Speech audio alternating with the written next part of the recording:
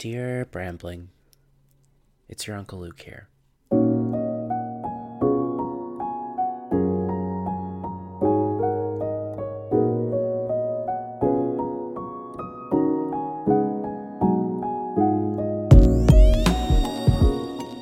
So, here we are, part 2 of the Irish Dance solo series that I'm doing, talking about my story as a competitive Irish dancer. Now, this one really kicked my ass. This one talks about a wound that was inflicted on me back in competitive Irish dance days that cut me really deeply.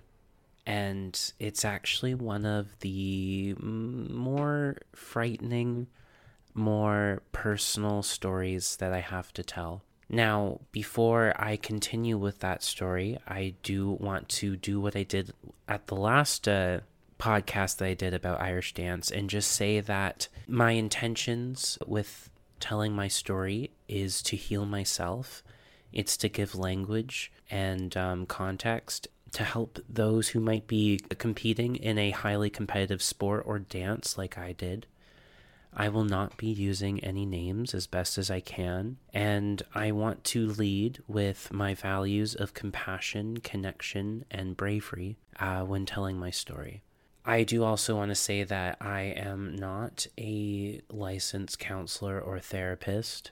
I am doing my own research, a lot of which comes from multiple different sources, but a lot of which does come from the book Atlas of the Heart, which has really given me some language moving forward, navigating the complexities and nuances of humanity. I hope that going forward, my story could possibly help another person out and I don't know, just help people understand where I was coming from too. And I really do want to just be seen and understood and validated in some way. And I guess at the same time, me telling these stories is also a way for me to give myself some love and give myself some validation, because taking the time to really unpack these stories and to put it into a narrative for my brain to just better hold on to the experience with it's been kind of life-changing. But yeah, without further ado, I am here to talk to you all about the dangers of disappointment.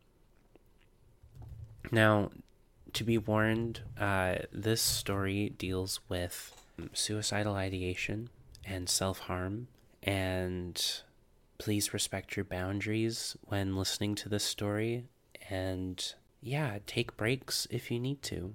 Now, recently, disappointment has become a hyperfixation of mine. Like I said earlier, there's just been this wound in me that Irish dance has inflicted that cut me so deeply, and it's been a real journey and challenge trying to find the language to describe this wound. I've been learning a bit more about disappointment, and I've come to learn that it's actually an emotion that people tend to sweep under the rug. There's a lack of understanding in society when it comes to how painful and how seriously we should actually be taking it. Now, when it comes to the pain of disappointment, the book Atlas of the Heart describes it a lot like paper cuts. Disappointment is like a paper cut. Painful, but not long-lasting. I do believe we can heal disappointment, but it's important not to underestimate the damage it inflicts on our spirit. The book then describes a scene from the movie Spirited Away, where Haku, who was a friend of the main character and a boy that could transform into a dragon, he was being attacked by millions of origami paper cranes. The wings of the paper cranes would cut into Haku over and over again until he eventually fell to the ground. He nearly died, covered in blood and cuts. Honestly, I remember when I saw this, it was incredible to see a mighty dragon like Haku be brought down by something that is supposed to be weak and flimsy like paper. Now, why do we feel disappointment in the first place? The book Atlas of the Heart says that disappointment is unmet expectations. The greater the expectations, the greater the disappointment. Expectations are essentially described as scenarios one plays out in their head when thinking about how the future will take place. For me, I actually tended to imagine them playing out almost like a movie, and sometimes I would think about each scene as if I was the director of the movie. And I think about the clothes people were wearing, the room in which the scenario would take place in, the weather, the paintings on the walls, the decor, even what shoes I was wearing. I would have an eye for detail. The problem is that the movies I would direct in my head were not entirely based in reality, and achieving these expectations would probably require some magical intervention. I was leading myself down a road of death by a million cuts. A big question that you might be asking yourself is, how did I let it get this bad? Now, that's an extremely fair question, and the thing is that I learned to deeply distrust telling people my hopes and dreams. Oftentimes, when I attempted to share my hopes and dreams with others, I was met with comments and suggestions that made me feel like I was not worthy of them. The book Atlas of the Heart describes that when someone shares their hopes and dreams with us, we are witnessing deep courage and vulnerability. In an attempt to reality check my dreams, manage my expectations, and ensure my determination for said dream, the comments said by so many often left me feeling ashamed. So I learned to be extremely cautious when it comes to sharing my dreams. Now, I want to talk about the time when my unmanaged expectations led me into the first time I ever wanted to kill myself. Ironically, my suicidal ideation sprouted the same year I achieved my best Irish dance award, which was 12th at the World Championships. The high that someone can feel after achieving such an amazing accomplishment can be quite seductive, let me say. I felt powerful, worthy, but I also felt like if I don't do just as good or better than my next competitions, that I'd be labeled as a fluke. Now, in order to avoid feeling the fear and shame of being thought as a fluke, I would set some really high expectations for myself. The next major competition that was actually coming up after the World Championships was the North American Nationals in Nashville, Tennessee. Something that I did was I decided to assess the results from the Worlds competition that I competed in, and I wanted to see how many people were from North America, because they're probably going to be at the North American Nationals, and that would probably be what my competition was, right? I learned that there was only one other person who placed higher than me at the World Championships, and so I then sprouted this toxic idea that maybe I could get second, or at least top 5. I just put the seed in my head that the effort I put into getting 12th was good enough to also maybe get top 5 at the North American National Competition. And so what happened is that I remember just feeling relaxed and maybe even a touch smug. You know, there's this sense of ease that I had going into the North American National Competition. And reflecting back, I kind of realized that it was a poisoned mindset. Reality is that it's dangerous to assume that everything is going to be uniform, that everything's going to be consistent and the same. Believing that things will stay the same is like believing that the world is only in black and white. It's untrue, and it will only limit you to the possibilities. I gotta say that fate humbled me quickly on the day of my competition at the Nationals that year. I remember after competing my first 2 rounds, sitting in the auditorium and waiting for someone to read out the recalls. And I just felt so confident that I was going to recall. I mean, I recalled at Worlds. Of course I was. When the lady went up to the podium and started calling out the numbers in numerical order to who recalled. To my devastation, they skipped my number. That meant I wouldn't be dancing my set dance, and I didn't get a recall, and I didn't even place. I remember when the shock hit me. It hit me so hard that I couldn't regulate any emotions that were coming out. I remember running out of the auditorium. I had my hand over my mouth and I was being blinded by my tears.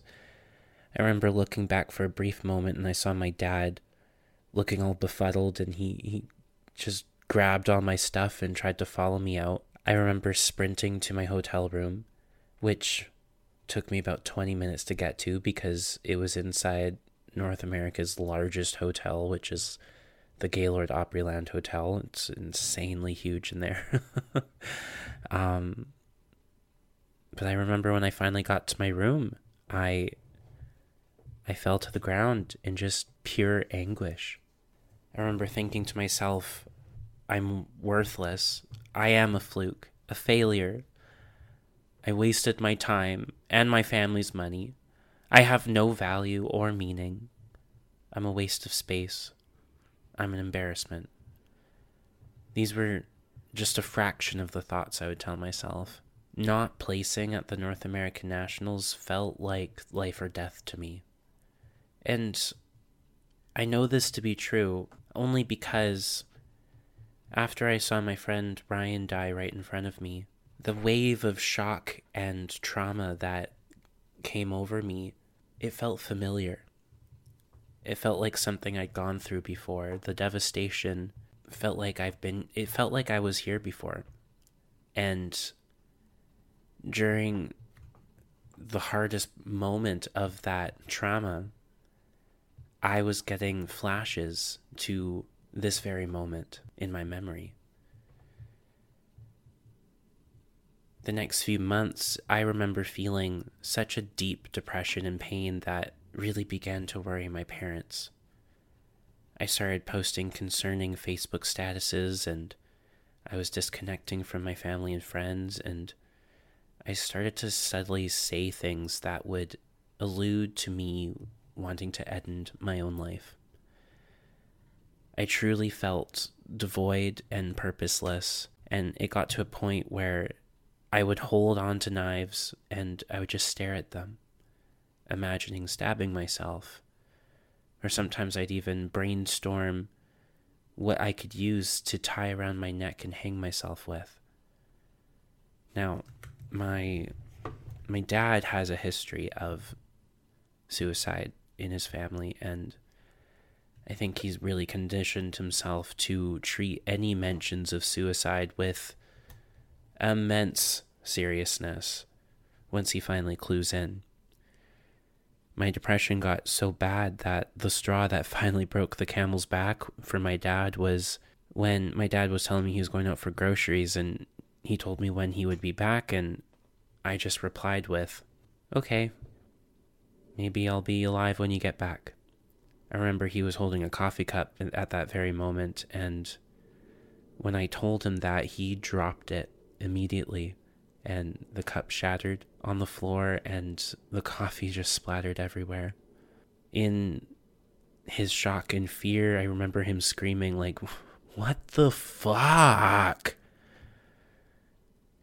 The next thing I remember, I think he had called 911 or the doctors and a counselor or something, and he was desperate in getting me some help. Now, my dad's reaction, I know, was protective in its nature, but it actually made me feel really ashamed for ever being in my darkness, and the appointments that he made felt more like a punishment. But it was at that moment that I was finally able to tell my parents about the expectations that I had going into the Nationals and how low I had actually sunk.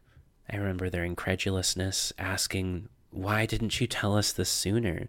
But like I said before, I didn't trust anyone with my hopes and dreams at all.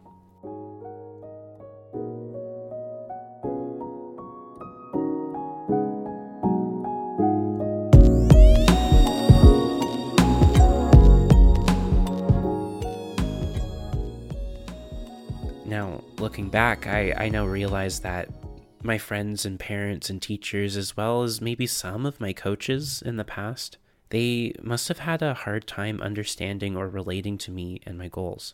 I mean, let's be honest, I was an odd kid who reached a world-class skill level in a unique cultural competitive dance sport. When I got 12th at the Worlds, I learned that to even compete at the Worlds, I was already in the top 1% of a population.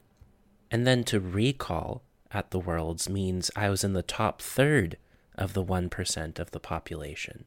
I mean, how many people do you know that were in the top third of the 1% of anything? That's kind of remarkable if you really think about it. And I was only 14 years old. Reflecting back on it, I now realize that it's only natural if some others may have experienced some level of envy, especially when I spent most of my childhood winning a lot of local competitions. The book Atlas of the Heart describes envy as the emotion that occurs when we want something that another person has.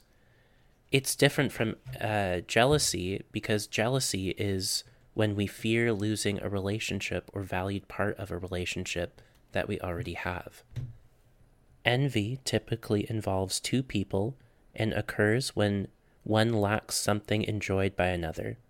The target of envy may be a person or a group of persons, but the focus of envy is that one lacks something compared with a specific target, whether it be target individual or target group.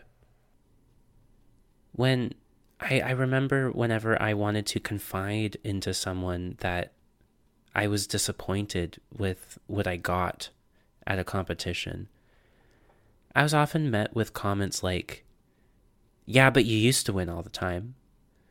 But you got to go on a cool trip. It's stupid that you're feeling sad. Well, maybe you should have worked harder. Yeah, well, maybe losing a few pounds will help in the future." I've come to learn that these comments are actually coming from envy's ugly, toxic brother, resentment. When people would tell me things like, "Maybe you should have worked harder," what I've now come to learn is that what they're really saying is that they're actually really mad that they aren't fulfilling their own hopes and dreams. Now, another poignant moment during that time is learning how frightening my Facebook statuses were as well. I remember my mom sat me down after she had a long phone call with my dance teacher at the time, and she wanted to talk to me about some of the Facebook statuses that I was making. One of which had said, "I want to die in a hole." That's it. Now, most millennials, like me, could probably say that hearing language like that is unfortunately really common, and it is usually not to be taken seriously. However, somehow my dance teacher at the time had this gut feeling and he acted on it. And to be honest, I think that gut feeling could have saved my life. I remember feeling really afraid sitting down in front of my mom. She was clearly upset and angry, and, reflecting back, I kind of get it because, wouldn't you feel ashamed learning that your child wants to kill themselves? Wouldn't you feel like you failed as a parent? My mom then made me email my dance teacher explaining why I wrote the status and that it wasn't true and that I was really sorry. And again, I know that this was protective in its nature, but ultimately it felt like a punishment for feeling my own darkness. Even though my mom and dad, they could have reacted better, at least I knew that people were finally noticing my cries for help, and I had all hands on deck in some way. My father insisted that I still see our doctor, and I did. I remember it being a really powerful moment in my life. I remember that the doctor said that I was actually suffering from acute situational depression. And he actually prescribed me some antidepressants and gave me a small trial pack. I remember having this vivid memory of looking down at the piece of paper in the small blister pack and thinking, oh, I've been this sad.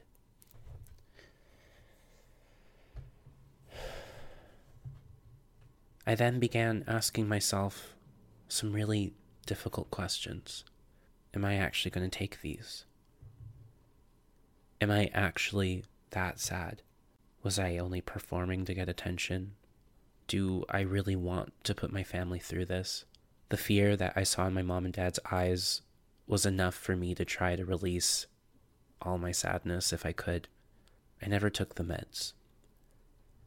Somehow, I crawled my way out of the hole that I wanted to die in. But I have to be honest, Irish dance never really felt the same after that. I kept trying to achieve top 5 at nationals, and I kept trying to win my Oireachtas, and I kept trying to recall at Worlds again and trying to live up to these expectations. But my persistence was dysfunctional. I struggled with moving past my shame of being a fluke and the shame of feeling my darkness.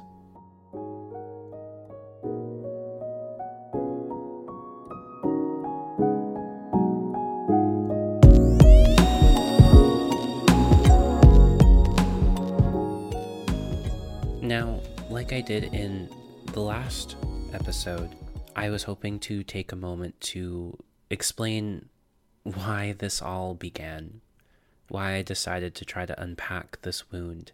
Well, it all started actually a few days after I found out that Twitch, the famous dancer from So You Think You Can Dance in The Ellen Show, had killed himself. I was just trying to understand why he would want to kill himself, what was going on. It filled me with so much sadness and confusion and frustration. Yeah, I was just trying to understand, and the only thing that I knew that we shared was that we were both dancers. And it then started making me think about the time I wanted to kill myself as a dancer. I can't speak for his story. I don't know what happened. I don't know what was going on at all. But what I can say is that holding in your hopes and dreams and letting your expectations form a movie in your head that is unachievable, not rooted in reality, and feeling the disappointment afterwards and the shame is life-ruining, life-destroying in some way. I can only imagine maybe he felt something like that too. Now, how do we move forward knowing all this? How do I move forward knowing all this? Oh, that's a really great question. First thing that comes to mind is the term Freudenfreud. Freudenfreud is actually a German word, German compound word that actually means getting pleasure or joy from other people's pleasure and joy. Its opposite is Schadenfreude, which is getting pleasure or joy from other people's misfortune or pain. And Freudenfreud, I think, can best be described as when we are feeling joy or inspiration of some sort. It could be described as a flame on a candlestick. And when we show people our flame, Freudenfreud is the action of the other person taking their hands and cupping the flame and protecting it from the wind. What that could look like is maybe saying to someone like, you have such courage to compete, to put yourself out there, to go for your dreams, and I'm proud of you. I love you no matter what. It can be really hard to choose Freudenfreud because, like I said, envy and disappointment and resentment are very strong, and they can happen without us really realizing it. And sometimes we say comments to other people that tear them down because we were told these comments ourselves. If Maya Angelou was correct in that hurt people, then it only makes sense that when someone else is living out their hopes and dreams, that it hurts a little. And so then we say the things that people said to us. And to have the courage to take a moment of awareness and recognize that maybe we have a predisposition to say critical and mean things when situations like this arise, and then to actively try to reframe and rewire. It's a lot. Kindness is strength. Connection is strength. And it takes a lot of strength to retrain ourselves into valuing connection and compassion with others. The book Atlas of the Heart actually has another part of that quote when I was talking about hopes and dreams. I actually read you half the quote. The full quote actually is, "When someone shares their hopes and dreams with us, we are witnessing deep courage and vulnerability. Celebrating their successes is easy, but when disappointment happens, it's an incredible opportunity for meaningful connection." Let me say that one more time. When disappointment happens, it's an incredible opportunity for meaningful connection. That's amazing. If we can take a moment to recognize that when someone expresses their disappointment in their journey of fulfilling their hopes and dreams, we have an incredible opportunity to strengthen our connection with that person. Maybe reality checking and ensuring someone's willingness to their goal is not the answer at that moment. Maybe trusting them that they are certain about their goal should be the first thing we lean into. And maybe the second thing we lean into is just cupping their flame and protecting it and telling them that, yeah, this must be really disappointing or must be really hard. I still love you. You're still my everything. I'm proud of you. Maybe that's all I needed to hear. I'm now noticing that I'm feeling a little grief again. Grief for a skill set I wish I had. I grieve the loss of what could have been. And I'm noticing that the inner child in me is crying a lot right now, if you can't hear it in my voice. And I'm grieving because I could only imagine who I could have been. And so I want to ask you, listener, is my story relatable in any way? Have you felt so disappointed that maybe you had some thoughts like I did? Have you felt the sting of resentment, envy? Do you like it when people reality check you? Can it be done in a healthy, kind way? And when was the last time you showed someone some Freudenfreud? When was the last time you cupped their flame and showed them how much you really care? I'd like to hear from you. Feel free to message me at my Instagram at Lucatronosaurus Rex. I'll post it in the show notes there. And yeah, thanks so much for listening. I hope it wasn't too hard to listen to. And I hope there is something to be learnt from what I've said and what I've shared. I don't know when the next part will be because, like I said in the last one, this takes a lot of work, a lot of effort. And I think, however, because my next topic is going to be even more heavy, I think I'm going to try to reach out to someone and see if they might be willing to talk with me about it, and have a guest to kind of guide me through what I want to talk about, which I hope to talk about is body dysmorphia disorder. Heavy. It's going to be, I'm scared actually, but I want to talk about it. I think it's going to be really important, and yeah. Anyways, guys, thank you for listening.